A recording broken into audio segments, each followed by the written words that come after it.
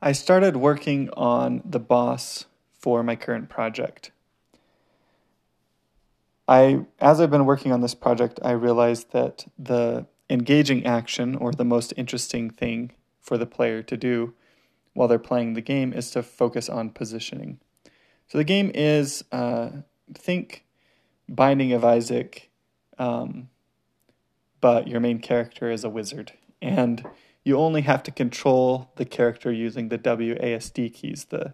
The projectile is automatically aimed at the nearest enemy. And when I made this prototype, I quickly realized that the interesting thing to do was to control the way that the enemies move and control the enemy that you're firing at using your positioning. So the game allows you to move the character around inside of a dungeon room, and there are enemies that move towards you. And how you position your character is crucial in order to guide the enemies and to give you escape options. Because there's multiple enemies and they're moving very slowly toward you, and you can get yourself cornered really easily if you're not conscious of your positioning. So I realized that that was the main thing in the game really quickly, and that that was the interesting thing to do. So I thought for the first dungeon, I could make a boss that reinforced that idea to the player. And I thought a slime enemy would do a great job.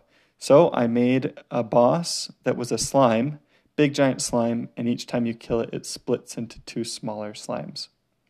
So I did that, and I had the boss working by Tuesday, I think, Tuesday of this week. But it wasn't working very well because what happened was you'd kill the boss, and then it would split into two smaller enemies, and those smaller enemies were right next to each other still. And if the enemies are all clumped up together, then you don't have to worry about positioning as much. You can just kind of run into a corner, wait for them to slowly move to you, run into another corner, wait for them to slowly move to you. So the only time that positioning matters is when the enemies are spread out around you. And it created a problem for me because my boss design wasn't working with what I thought was the interesting thing to do in the game. And running to a corner and waiting is not very interesting. So that was bad. But I came up with a plan, which was to make it so that when the boss splits, it shoots out these like slime globs, and they fly across the screen and land in a random place in the level. And it was a little bit hard to program that for me. The main issue that I ran into was making sure that the blobs wouldn't pick a target that would get the slime stuck in like a wall or something.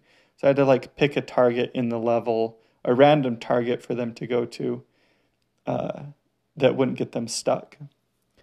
But once I solved that, I got it working, and it immediately solved the problem.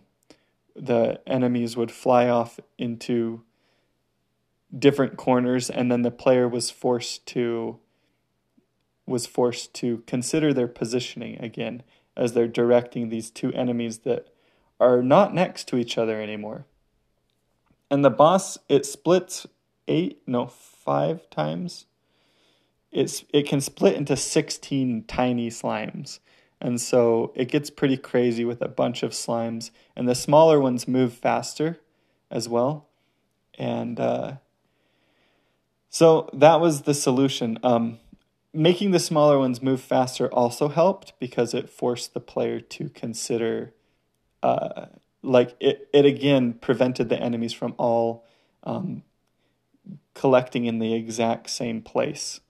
So smaller ones move faster, so you had to consider that a little bit as you're positioning the player. And it worked out. I'm pretty happy with how the boss turned out. I did maybe spend a little too much time trying to polish it up and make it feel really good. I will say that in the previous prototype that I worked on, last month, in the month of April, no, May.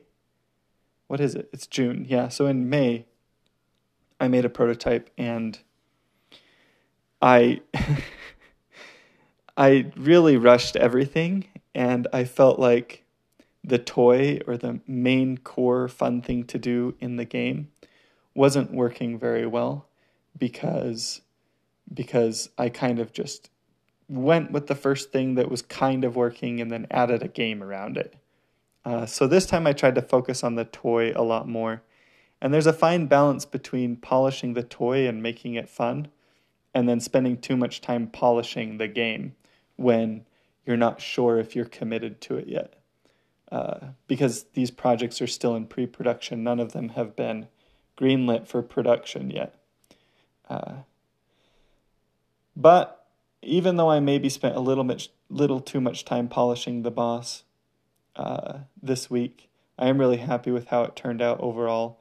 And I had my daughter play it yesterday, and she couldn't quite beat the boss just with the default spell, but I upgraded her spell a little bit, and she was able to beat the boss. And so it was interesting to see that, where a little bit of an upgrade to the base spell made it easy enough that my daughter was able to beat it and basically beat the first level of the dungeon, including the boss. So I thought that was cool. It was fun to watch her play it. And she had been feeling sick. Actually, all my kids have been sick lately. And so they've had some sort of a stomach bug. And she, when she got up and played it, she said that it helped her to feel a little better. So I was teasing her that I could market my game and say that it cures sickness. And then she kept rolling her eyes at me because she said that it didn't cure sickness. It just helped her to feel better. But yeah, it was fun. It was fun, and I'm excited about how the boss turned out.